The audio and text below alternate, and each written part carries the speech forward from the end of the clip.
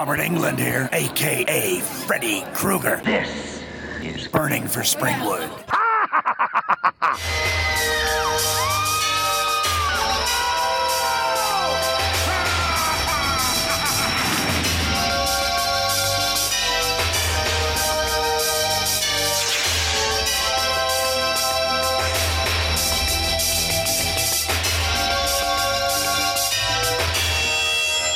Now no one sleeps. Hello folks, and welcome to another episode of Burning for Springwood, a Freddy's Nightmares retrospective. I am one of your hosts, Gary Hill. With me tonight is Mr. Mike Merriman. How you doing, sir? Well, I can tell you what, I'm burning regardless of Springwood out here in the California summer, but doing well. Just had a week of vacation off of work, so I'm just getting back into my regular routine again, but it's time to make up for some lost podcasting time, so Burning for Springwood is first up. Nice. Also with us tonight. That's nice. Suzanne is here. How are you? Oh, dealing with fence foes, but definitely into doing this episode tonight. Cool. Yeah, we're gonna get this going on. I'd like to say a big thanks to the big man himself for giving us a sound clip that you heard within the theme music before this. So thanks, Bob. You're the man. Keep on burning, sir. You're amazing. Yeah, who put that together? He made the original mix for that. Then he mixed that in with the theme music, which I thought turned out pretty great. So yeah, it was awesome. Oh my gosh! But yeah, that having a flashback weekend. Maybe it'll spark X to want to come on here and talk a couple episodes in the future. Oh, I'm sure it's not out of the question because I'll call on one of these days to do it. Yeah, flashback weekend was a thing, and Robert Englund is always good to the kids, and he's good to us this time around. So that's well, good to me every time. He's just a genuine nice guy. So thanks again for that. I know you're not listening, but I know deep down inside you're thinking about it. So there you go. Tonight we're going to talk about two episodes. Episodes 9 and 10 of the first season. First one's called Rebel Without a Car. Alex was a rebel without a car. What is it? Freedom. But will this dream machine be his ticket out of Springwood? This car kicks. Alex, please, slow down! Or send him on a highway to hell? This car has a history, so it's a death car. Only Freddy knows for sure. This baby comes with my guarantee. On the next Nightmare on Elm Street, Freddy's Nightmares. Dreams. And it is directed by a guy named John Lafia, who is a television writer, first and foremost, but then he got into some films. He was one of the writers on the first Child's Play, directed the second Child's Play, wrote and directed Man's Best Friend, God bless you, sir, for that. Love it so much. Yeah, and interestingly enough, the writer of this one is Christopher Trumbo, who is, the name sounds familiar. His father was Dalton Trumbo, who was on the notorious blacklisted writers in Hollywood way back in the day. And yeah, if you've seen the movie with Bryan Cranston, it's actually pretty good, actually. I like that movie a lot. You could learn all about Mr. Trumbo's father and all the things he gave to us. And this guy here, he did some television as well. Worked with his father, actually, on Falcon Crest, Ironside, Quincy, and those are some pretty big hitters. And let's get right into this, actually. Your cheapo wiki plot synopsis is: Alex finds an abandoned muscle car to be his ticket out of Springwood. Instead, he keeps envisioning the fate of the previous owner. And then the second part is: his lady friend Connie is determined to belong to a sorority, but the initiation process puts her through her own private hell. So the girlfriend is the through line to the second part of the episode, which I think is better than the first part of the episode. But my opinion doesn't matter when it comes down to it. Suzanne, what do you think of the episode Rebel Without a Car? I have to admit, I think this was one of the most well put together episodes that I've watched so far. Yeah, we got spoiled in this episode, guys, by the way. Just spoilers. The next one's pretty good, too, as far as that goes. Yeah, this one, I really liked it. I liked the story of the gearhead guy who just wanted to have a muscle car. I knew a lot of gearheads growing up, so I totally understand that mindset. And his girlfriend who just wanted to go to college and, better her life. Totally understand that. But then he bumps into this car that has basically a James Dean death car pass to it. Which, I really wish they would have elaborated on that just a touch more, other than having that really bad makeup dude in the rear view mirror. In the back seat. Yeah. I'm sorry, that was terrible. And the gearhead, the opposing gearheads, do you know how many dudes I know had hair like that? And believe me, the last thing they wanted to deal with was a car. They were playing in a band trying to get laid. They're looking for that 10-second car, like Paul Walker was, but Well, I was going to say the school bully is like someone from Anthrax or something. A thrash band. Oh man, yeah, the freaking the ghost or the ghost of the car owner's past looked like a damn Geico caveman.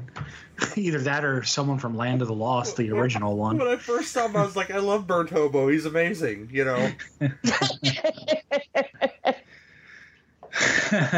Continue, Suzanne. I'm sorry. Oh, no. It's okay.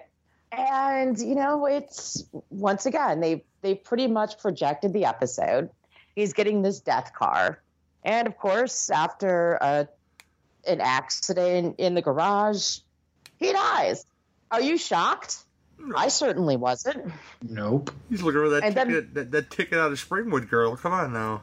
Oh, yeah. And then we slide into the second part where this girl is his girlfriend, still kind of mourning his loss, is in university and trying to fit in. But, I don't know. The whole wrong side of the tracks thing, since she was basically a townie, tries to join a high-end sorority, and they basically turn her after they've made fun of her. Okay, this is one of those things I don't like watching in movies, where someone is being very condescending and rude, and the person is sitting there and they don't even realize it. I was really hoping she would start talking a little smack back. Mm-hmm. That just irritates me. I'm sorry. I love how obvious it was for one thing. Because, yeah, by the way, you're fucking poor. Do you get it? Come on now. Plus the two sorority sisters behind her laughing after everything she says. I know. They were some butt ugly bitches, too. Am I wrong? Of course you had the fat one who just eats all the time. Come on now. It's... Oh, yeah. And the other one with the short, close-cropped hair, mm-hmm. Oh, you knew she was eating pussy. Sorry. Well, the fat one of the group, of course. I don't call her fat, but I'm sure that's what they think of her as the fat friend. Is homegirl from I don't know the actress's name, but she was the ugly duckling they made pretty in Friday Part 7. If you remember that girl. Oh God. Yeah. So she's forever what they call the duff, the designated ugly fat friend. Yeah, I watch teen movies. Come on, people, Oh God, that's funny. Yeah, I will agree that I think this episode had one of the better transitions into the second half. As far because they, like we mentioned, it's the girlfriend of the guy who dies in the first half in his death car.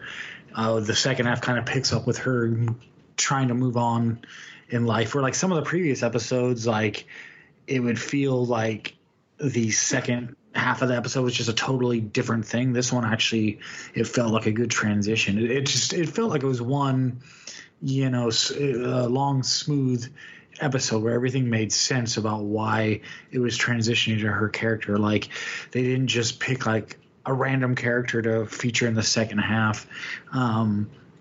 But yeah, I thought that this episode was pretty good. And the second half, I thought that, yeah, I agree with Gary. There was like more to it. It was pretty creepy. There were some creepy little dream sequences. That closing shot when she, quote unquote, has finally been accepted to the sorority. I just love how fucking bonkers it was the second half. That's what I love about it. Yeah, I mean, that's what a show like this should be.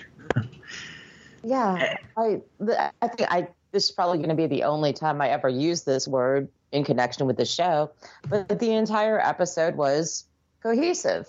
Mm-hmm. It flowed perfectly into the second act, and seeing this girl carry on after her boyfriend is dead. And like I said, you know how deep some of those high school romances go. And this apparently was one of those. And she was just doing her best to move forward, do what she really wanted to do, which was go get an education and better herself. And then she's subjected to these condescending sorority bitches. Mm-hmm. Yeah. that fucking sorority. And I mean, her other friend tries to tell her, like, stay the hell away from there. They don't want nothing to do with you. But she's kind of determined. She kind of has that aspiration where it's like that sorority is going to represent something better in life, even though they're all a bunch of stuck-up bitches. Yeah. Well, she thinks it's too. She's looking for the prestige of saying this is going to be on my resume, I guess, if she wants a job, that she was in a sorority. I don't think it really matters at that point, but... Oh, please, whenever I had to interview somebody, the second I saw their sorority list, I'm like, yeah, you're not going to get this job. No, yeah. Like, I'm sorry, formally, what do you think about this episode, sir? Man, this episode was pretty good. I liked, I didn't read the synopsis going into it. So I had no idea that it would transition to something else in the second half, but when it did, I was fully on board. I kind of found her story more compelling when the guy in the first half, when he first runs into the car and gets it, I thought they were going to have like a little Christine type thing going on where the car is haunted. And I guess it kind of is haunted, but just in a different way. It's not the car itself. It just the previous owner's like ghost remains with it and pops up once in a while to scare him, with some horrible makeup that looks like someone just threw some mud on him or something. It was definitely a lackluster effort. They call that the oatmeal job right there, brothers. Hell yeah.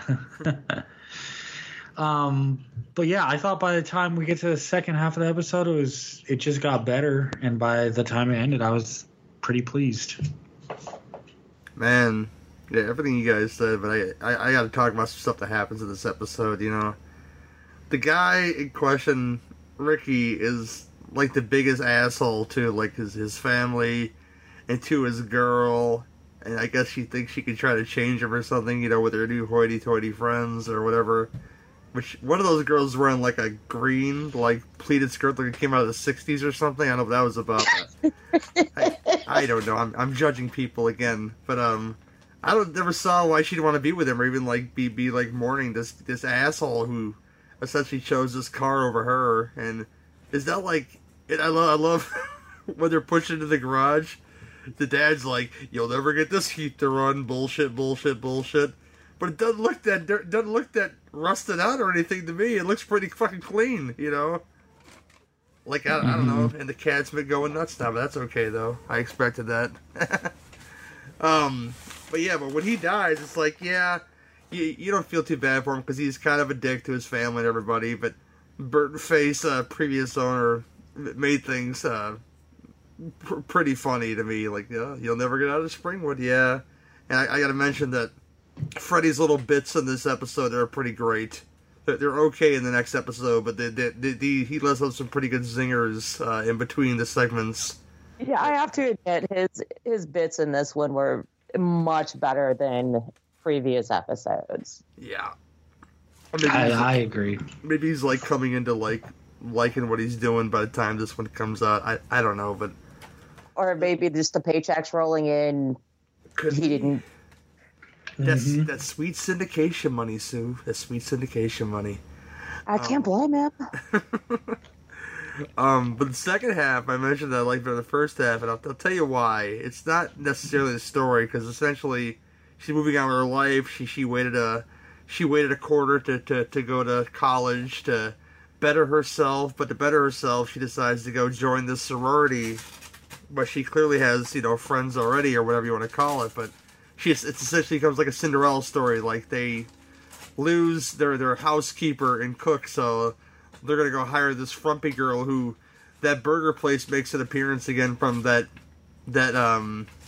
It's a Lonely Lifer episode. I think it's like episode 2 or something we did, where the guy got shot in the face at the burger joint. That place makes an appearance again, and they figure, I guess she's this poor girl. They make sure they say that she's, you know what, we don't accept your kind here, with your possible food stamps and possible lower income housing. I don't know. They really lay it on pretty thick that she doesn't belong there.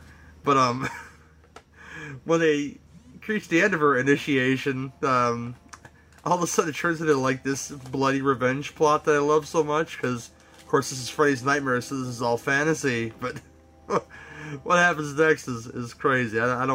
I'm gonna recommend this episode, so I don't want to give too much away, but she dispatches her bitchy sorority mates in hilarious ways, and I kind of love it so much. Not quite as much, and I will give this away, when they have like the house mother over for dinner or something, and of course she stabs, house mother. Whatever, she stabs that girl in the head with the fork. Can't stop laughing. It's kind of hilarious. It was funny. Very, very funny. But the ending, of course, it ends like a nightmare, and yeah, her fantasy is over, and I really dug the second part more than the first part, because that guy was kind of a dick, and I'm like, yeah, I don't feel bad for you if something bad happens to you, while on the other hand, you feel bad for Homegirl, because she's kind of a good person when it comes down to it, and yeah. I mean, maybe that could be why the episode was written how it was, where she kind of takes over, because the dude that we're supposed to kind of be behind with his mission to get out of Springwood, it's like he ends up being a jerk, so we don't care that he meets his fate. I mean, I cared a little bit, not that much, but I mean, I kind of get it. I mean, you're in a shitty small town and you just want out. Unfortunately, you went about it the completely wrong way. I mean, yeah, we're just going to go to California. Just pack a bag and we're going to go. You need gas money, food money. Are you sleeping in the car? What are your other options? Because I'm always the literal person. These are the things I think about. Hitching. They can hitch for gas. Yeah, this guy lives like a Bruce Springsteen song. You guys hear the train in the background. It kind of makes it kind of feel too. See, that's that's an actual train, people. God damn it!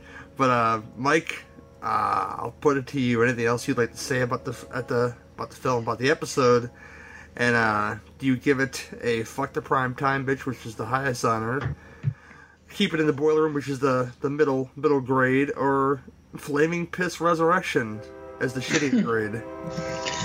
I'm gonna give it a fuck the prime time. I think out of everything we've seen so far, this is one of the stronger ones. I think that, like Suzanne said, there's a cohesiveness to the episode that makes sense. The dream sequences or nightmare sequences are handled pretty well, and I think that they actually let the character that you care about the most take over and become the focal point. And I think the way it's written and the stuff going on, you actually are kind of sympathizing with her, and you're glad that it ends the way it ends to a certain extent. Suzanne, what do you think? Oh, this is definitely keep it on prime time. This is so far my favorite episode because everything just worked well. This is one of the few that I would say, hey, don't watch the series, but watch this episode. Cool, yeah, it's all around. It's just fuck the prime time, bitch. It's the best, some of the best that you'll see of this series, I think, is in this episode, and I'm going to leave it at that. And then, we'll move on to our next episode, which is an episode starring the great genre actress Diane Franklin. It's called The Bride Wore Red. Gavin's about to get married, Every man's worst nightmare. so his friends are throwing him a bachelor party. One last fling. The triumph of male hormones. But will his one-night stand Presenting the stripper from hell. become a date with death? It's time for our boy to face the music. On the next Nightmare on Elm Street, the series Freddy's Nightmare. This is yeah, it's a lot. It's a good episode, and I dug it a lot. Your plot synopsis is this: Jessica, played by Diane Franklin, is a newlywed with deep-seated fears of infidelity and divorce, brought on by her cheating, domineering father. Spoilers much. She becomes an avenging angel who seduces and exposes cheating husbands, but the disintegration of her parents' marriage drives her insane. Again, spoilers, Wikipedia. Come on now. Suzanne, what did you think of The Bride Wore Red? Okay, this one, Diane Franklin, I absolutely adore her. And this episode was a bit of a mixed bag for me. There were parts I get, knowing your father's a cheating asshole, and it kind of rooting deep inside of you when you're about to get married. But I have to admit, the Graham's best men, they were fucking assholes. They were serious dicks. Hell yeah. Yeah, but it's supposed to be like, Yeah. I don't know, part of it's a nightmare, part of it's not a nightmare, so they're meant to be cartoonish? Yeah, I just found certain characters in this episode to be so reprehensible that it was really hard for me to enjoy the rest of the episode. If that makes any sense. I liked her little avenging angel thing, luring this guy. I mean, there's very little talking points in this episode. It pretty much, thank you, Wikipedia. You've covered the basics. This one, I don't know. Like I said, it was a mixed bag. I love Diane Franklin. I thought she did well, but this whole thing just seemed completely, this is another thing that kind of took me out of this episode a little bit. It was overly theatrical. Oh God, the scene towards the end at the family dinner table felt like Days of Our Lives or something. Oh my God, you're married. You don't live anymore. Who fucking cares? But all of the reactions in this were just I never told your secret. It was so over the top. And the other thing, and this is just, well, Gary was the fashion police, and I'm going to be okay. The little girl, did that little girl look like a monkey to you, or was it just me? To me, she kind of looked like the girl from Small Wonder a little bit. She just looked kind of like a monkey. I mean, I thought it was a doll at first. And I realized, wait, no, that's a child. Okay. Suzanne hates children. Yeah, it is, Don't hate children. The dad kind of reminded me of the professor or teacher from Friday 8 on the boat. Oh, God. Like, at first I thought it was him, and then I looked again. I was like, okay, it's not him, but it just kind of resembles him. Yeah. The guy that wanted weird sexual advances towards that shy girl. Yeah. Yeah. Like I said, it was just such a mixed bag. The last episode was so good, and this one was, I guess I was expecting a little bit more, and I don't know why. I mean, I've learned after this many episodes, set the bar real low. I think this episode's an example of conceptually they have some good ideas, but because you're scrunching down the storyline or the running time, the execution kind of leaves you throughout the episode a little confused about like what the hell's actually going on and what not, and you're jumping back and forth so many times between the main, what's her character's name, Jessica and like random people, so much that you're like, okay, what the hell's really going on? Are these actual flashbacks? Are these just in her head? And then, I mean, we kind of get we kind of get the reveal at the end what's going on, but it almost feels like there was no other choice but to do that, because how else would you explain everything? Yeah, it's like they seem like they exhausted every other option. It's like, all right, fine, we'll just end it with this. Mm-hmm. I did like the idea of like, oh, well, we're going to divorce, so we each get half of you. And then we're going to literally cut her in half. I was laughing my ass off at that. Oh, yeah. I was laughing at a lot of this episode just because the over-dramatization for a Freddy's Nightmares episode, like, come on, guys. You're laying it on a little thick. This is supposed to be fun, and we don't need As the World Turns on our Freddy's Nightmares.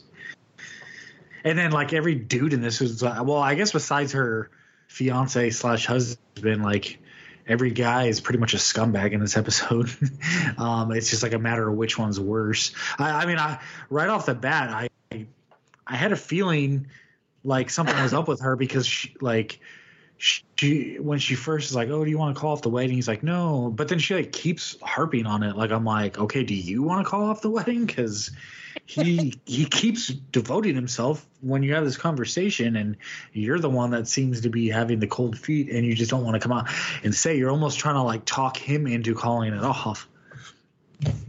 Well, there's one scene which I'm sorry if I'm interrupting. Go ahead. Oh no, you're not.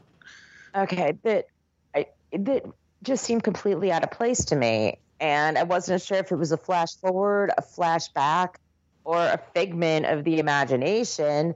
She was sitting on the exercise bike. He was ironing, and then he threw the dress that he was ironing in the fireplace.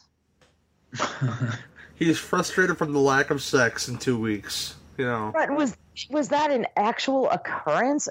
Because then it shows them coming back from the honeymoon and then going to the parents' house. So I have no idea. This to me seemed like an extraneous, stupid scene.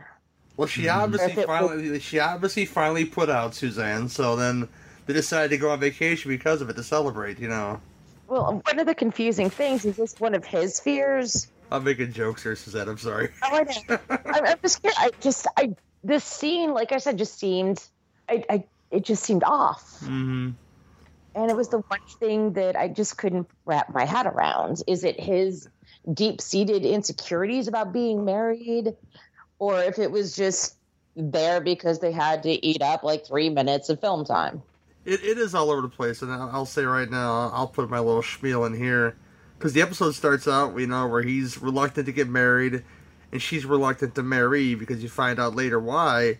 But he's having this bachelor party in which he's going to go bed down this woman in red that's just called Red. Which the title of the episode, it doesn't really make a whole lot of sense. The bride wore red, because that's not his bride. She never wore red at all in this episode. Maybe the bride sees red, maybe. It would be a more proper title for this episode. What was really the point of her character?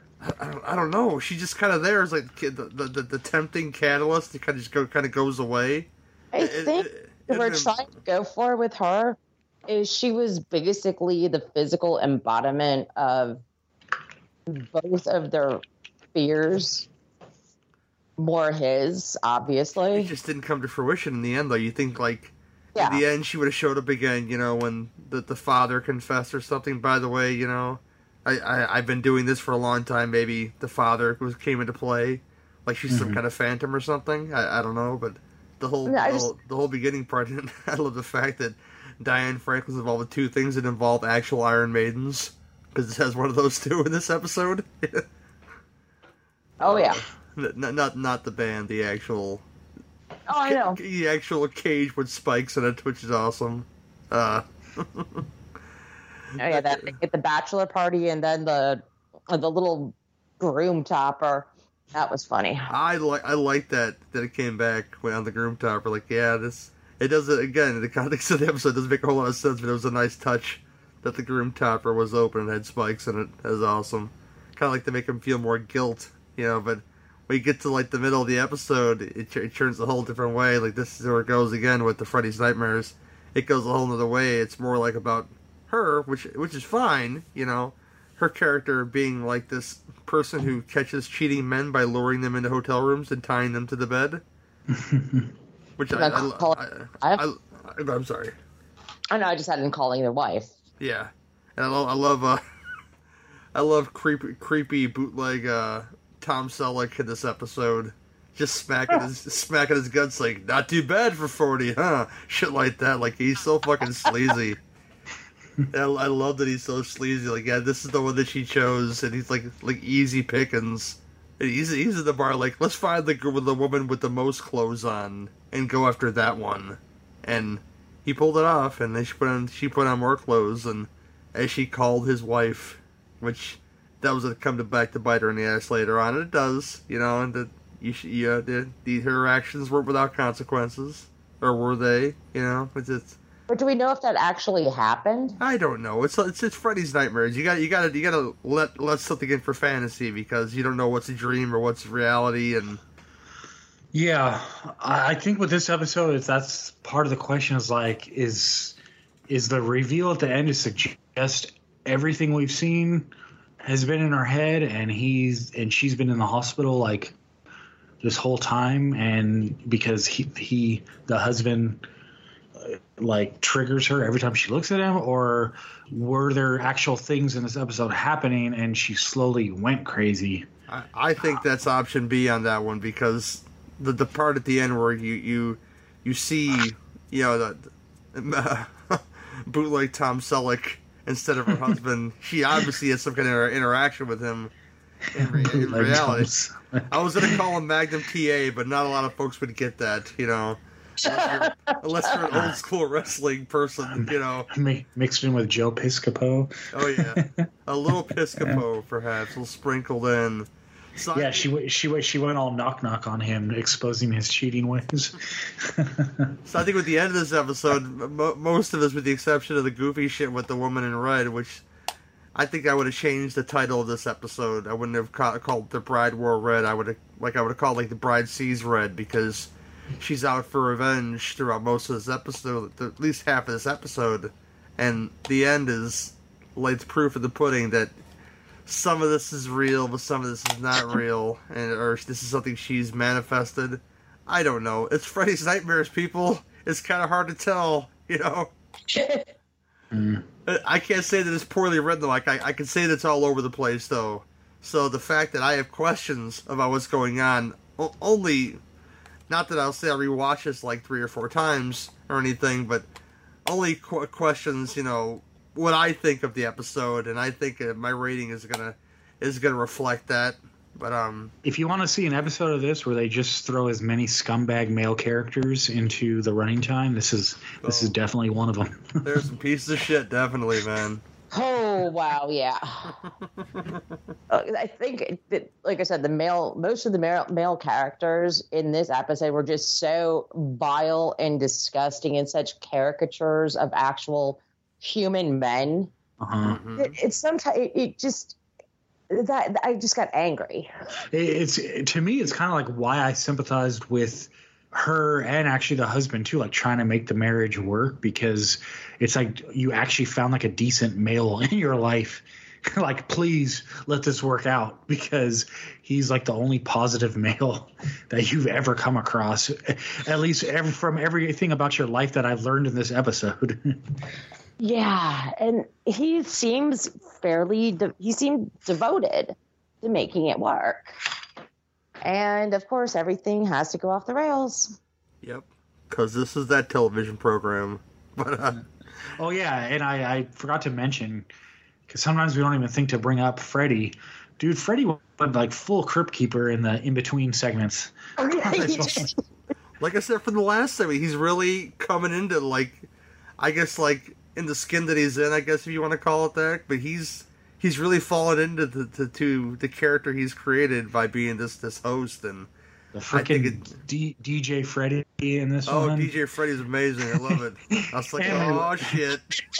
Was it me, or when they take when the friends of the husband take him to the club or the bar or whatever the hell? I guess it was a strip club. I don't know, but whoever composed the music for this, they loved the song "Addicted to Love," but they couldn't license it because it sounded like you remember how, like, in in old WCW days, they would like do mock versions of like grunge songs because it was too much to like license the actual song. So the wrestler's music would hit and like the first 3 chords would sound like Smells Like Teen Spirit or something, and then it would just shift away. That's what it sounded like, the music at this club. Like it was Addicted to Love, but then it had to be just different enough to not get sued. And then the second time when they were back, or when I think he was back there, it was the same damn song. I was like, man, they don't have a good rotation at this bar. Man, oh man. Well, the one thing I have to say about the club called the Ball and Chain, is it me or did it look like somebody at the very last minute who had a piece of paper and a pencil and wrote and made the sign? Yes, I was like, is this like an adult club or is this like a high school prom? Because and like just like the generic dancing going on was cringe worthy, and that was an interesting bar. Yeah, it was. I'll tell you right now, I would never be caught dead there. Yeah, and because I don't even think it was a strip club, but then they just randomly have the woman in red come out and be like, all right, strip. It's like, wait, you can do that? Like, just have someone strip at a normal bar? Suzanne, anything else, and what do you give it? This one, I can see that this at one point was a good idea, and some thought went into it, but there was absolutely no execution for the final product, and it was a mixed bag. It was all over the place. Usually you can differentiate between what's fantasy, dream, and what's actually going on. And this one, sometimes skewing the line works. Not in this episode, but I just can't straight up hate this episode. So this is middle of the road for me. Yeah, it does skew quite a bit there, and I will say it is, like I said, it was all over the place, but in a way I could appreciate. Mike, your turn, buddy. Yeah, so, I mean, I thought this episode had some stuff going for it. Diane Franklin is great. I mean, she's a legitimate actress. And that's the cool thing about some of these old anthologies is, like, you know, you get a lot of, like, people that either did nothing or did very little outside of this. But then a handful of times you're going to come across, like, legitimate, good actors and actresses that just pop up randomly in these episodes. And I thought she was pretty convincing as a character. I sympathized for what was going on with her, even though at times I was confused. But I think, like I said, I liked a lot of the concepts in this. I thought it was interesting, but at the same time, it felt a little convoluted too. Like they didn't have enough way to kind of like wrap it up or write their way out of what they were cornering themselves into. But I'm going to say keep it in the boiler room. So it's not the greatest, but not the worst. Cool. Yeah, while we were recording, I got confirmation that we're going to talk to Diane Franklin, and that's going to be a thing. So, yay! Oh, so yeah? I'm sure we'll have questions for her about this episode, and you guys will hear all the answers. And, heck yeah, hopefully she remembers it.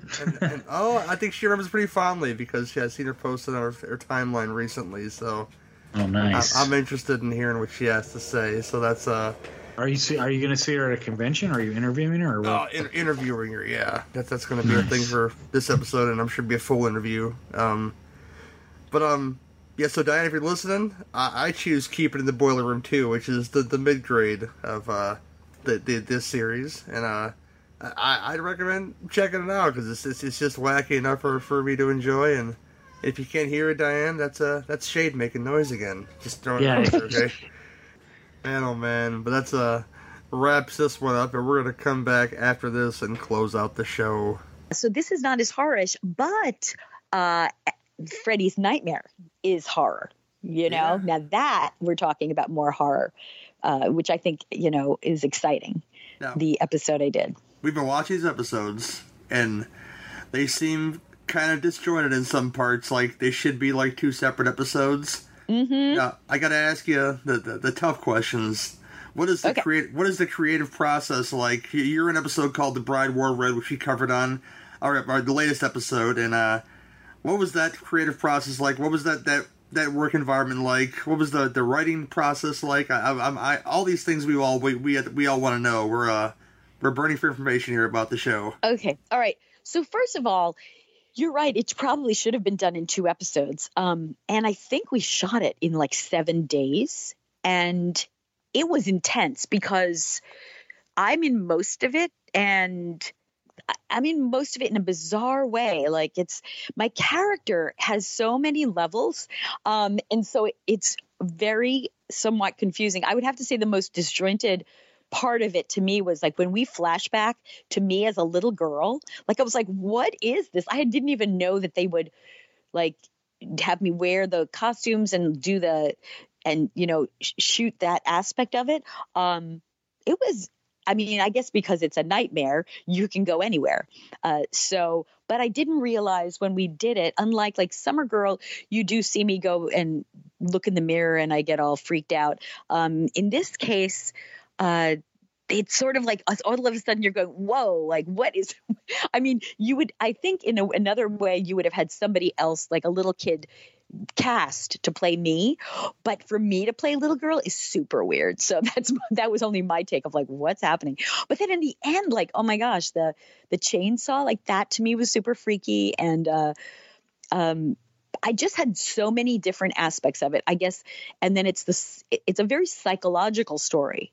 So there's horror with there's horror aspect that it's more of a psychological, I guess, piece, because when you get married, it brings up your family. And I'm just telling people who are thinking about getting married, it brings up family issues. It could be good or bad, but it will bring it up and it's like, even when you have kids, it brings your family issue because that's what that's what you're comfortable with. So in this case, the girl had a problem with her dad because I think the dad was unfaithful, and then the guy had a problem being involved with the girl. I think he felt his freedom was going to be taken away. And so he had the fantasies of being with the prostitute. And so I think this episode is definitely very complex and ambitious to have put in an episode of Freddy's Nightmares. We had a discussion we discussion about like stuff that was happening in the episode. It's like, yeah, this is Freddy's Nightmares. They could be dreaming all this stuff, like him dreaming of the woman in red, because the episode's called The Bride Wore Red, but you don't wear red. This is a woman that they just kind of throw away. It's just kind of, Yeah. Well, yeah, no, I mean, I guess it was titled The Bride. I mean, to me, like, I think that title, I think, may have been a callback to something previously, like something in history, like a filmmaking or something. But The Bride Wore Red is, it's like a sexual thing, she's not innocent. It's red's a sexual color and a aggressive color. So as opposed to white, which is sort of pure and innocent and there's no history. And I think, it refers to, blood and like, getting the losing your virginity, possibly. I don't know. I think it's metaphorical for a lot of things. It's really strange because when you're watching it's like there's a scene in which you're riding on an exercise bike, and he's talking about we haven't had sex in 13 days or something. Oh, yeah. All of a sudden, you guys are like on your honeymoon. I was like, what the fuck is going on here? Oh, yeah, you're right. Oh, I forgot. You're right. Like, yeah, like, okay, so yeah, time, you're right. That's right. It's disjointed. All of a sudden time has passed and there's no establishment of time going by. Yeah, no, you're absolutely right. That is funny. I like this. I like your points. Tell me more. My points, my co-host points. Like I said, these are a lot more fun to talk about than they are to watch. And it's no offense to your performance of the episode. Yeah. It's just some of these are just wacky. And it's more fun. It's more fun to talk about, the goofy stuff of the episode than it is to say, because your episode is one of the ones that's actually more cohesive than most. Oh. And as far as like story goes, because some of these, they take a tertiary character that you've seen for like 2 seconds, and they dedicate the whole second part of the episode to them, and like it just doesn't. Oh, work. I see what you're saying. Yeah, no, I get it. Yeah, I don't know. I think, and you're asking about the writing process. Well, I'll tell you something. I don't think they gave the series people enough time. And also, I want to tell you something. I never met Freddy Krueger. He was in the sort of the interstitial commercial things where, you know, he was, you know, they'd cut to him to remind the audience, oh, yeah, this is a Freddy's Nightmare. But I never worked with him, which was really sad because I really would have loved to, because I know Heather Langenkamp and, you know, I know she's obviously, you know, with him. And I also, it's sad that she wasn't involved in it. But I think they wanted to focus on Freddy. You know, it was his property or they were focusing on that. He was the property of Freddy He was the Krueger. host, you know, that, like the Crypt Keeper type character. And it works really well because the puns are plenty. And that's where you needed a show like this, you know. Well, you know, you're right, because for TV, honestly, like you want to have something scary but not too scary, and making jokes about it and making puns. I mean, it is campy, you know. Absolutely. It's not like, you know, it's not like Amityville. Amityville is like super duper scary, but I would say like it's like fun scary. I think it was an entertaining episode though. Yeah, when we have a lot of fun watching them, and I appreciate them more now than when I used to watch like the same three episodes that I can only get on VHS, you know, back in the day, because after a while they just fell out of syndication. They just weren't around anymore. They're not like a Tales from the Dark Side that was just still everywhere. Yes. Yeah, you're right. Remember, you know, there was a certain amount of things you could watch on TV, and that was it. Mm-hmm. But what I like about what you're doing when you talk about like Freddy's Nightmare is because it's because they you know, what is it?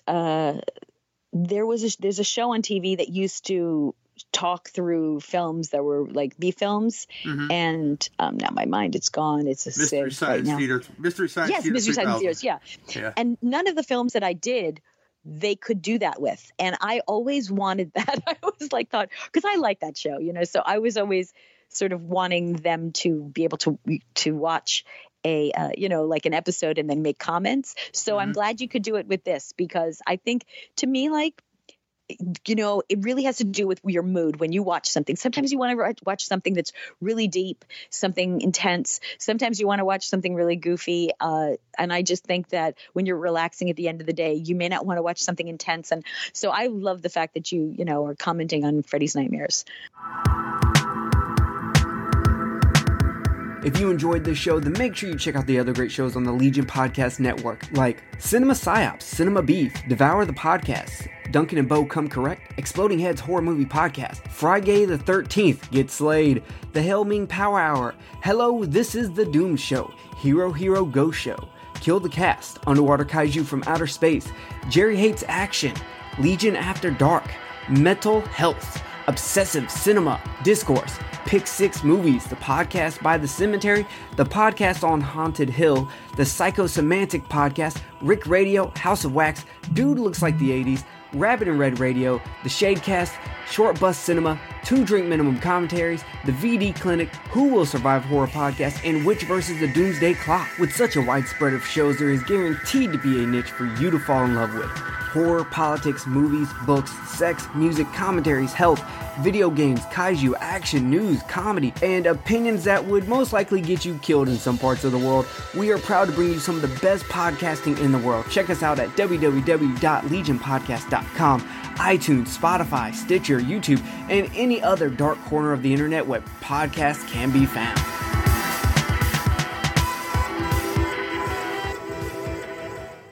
Next episode, people. Michael DeLuca's back writing this episode, so you know it's going to be super, super good. An episode called Do Dreams Bleed that involves somebody called the Springwood Chopper. I'm not sure if Freddy makes an appearance. I couldn't tell you for sure. In an episode sense, not as far as like the host goes. He's in all these as a host. And episode 12 is it seems like a real butterfly effect episode called The End of the World. From the plot, that's what it sounds like to me. The plot sounds like a damn Twilight episode or Twilight Zone episode. It does. And yeah, we'll get into all that crazy mess. Episode 6 of Burning for Springwood. It's been fun, guys. Mike, tell the folks where they can find you.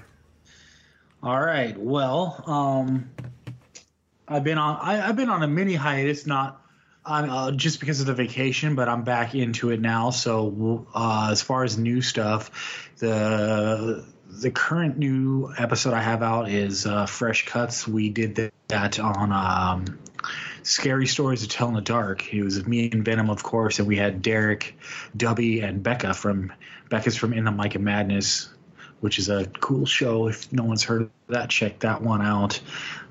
We should be recording a new Theme Warriors and a new episode of No More Room in Hell pretty much within the week's time. So look for those on Horrorphilia. Cool. Suzanne? You can find me on the NFW podcast. That is on Horrorphilia.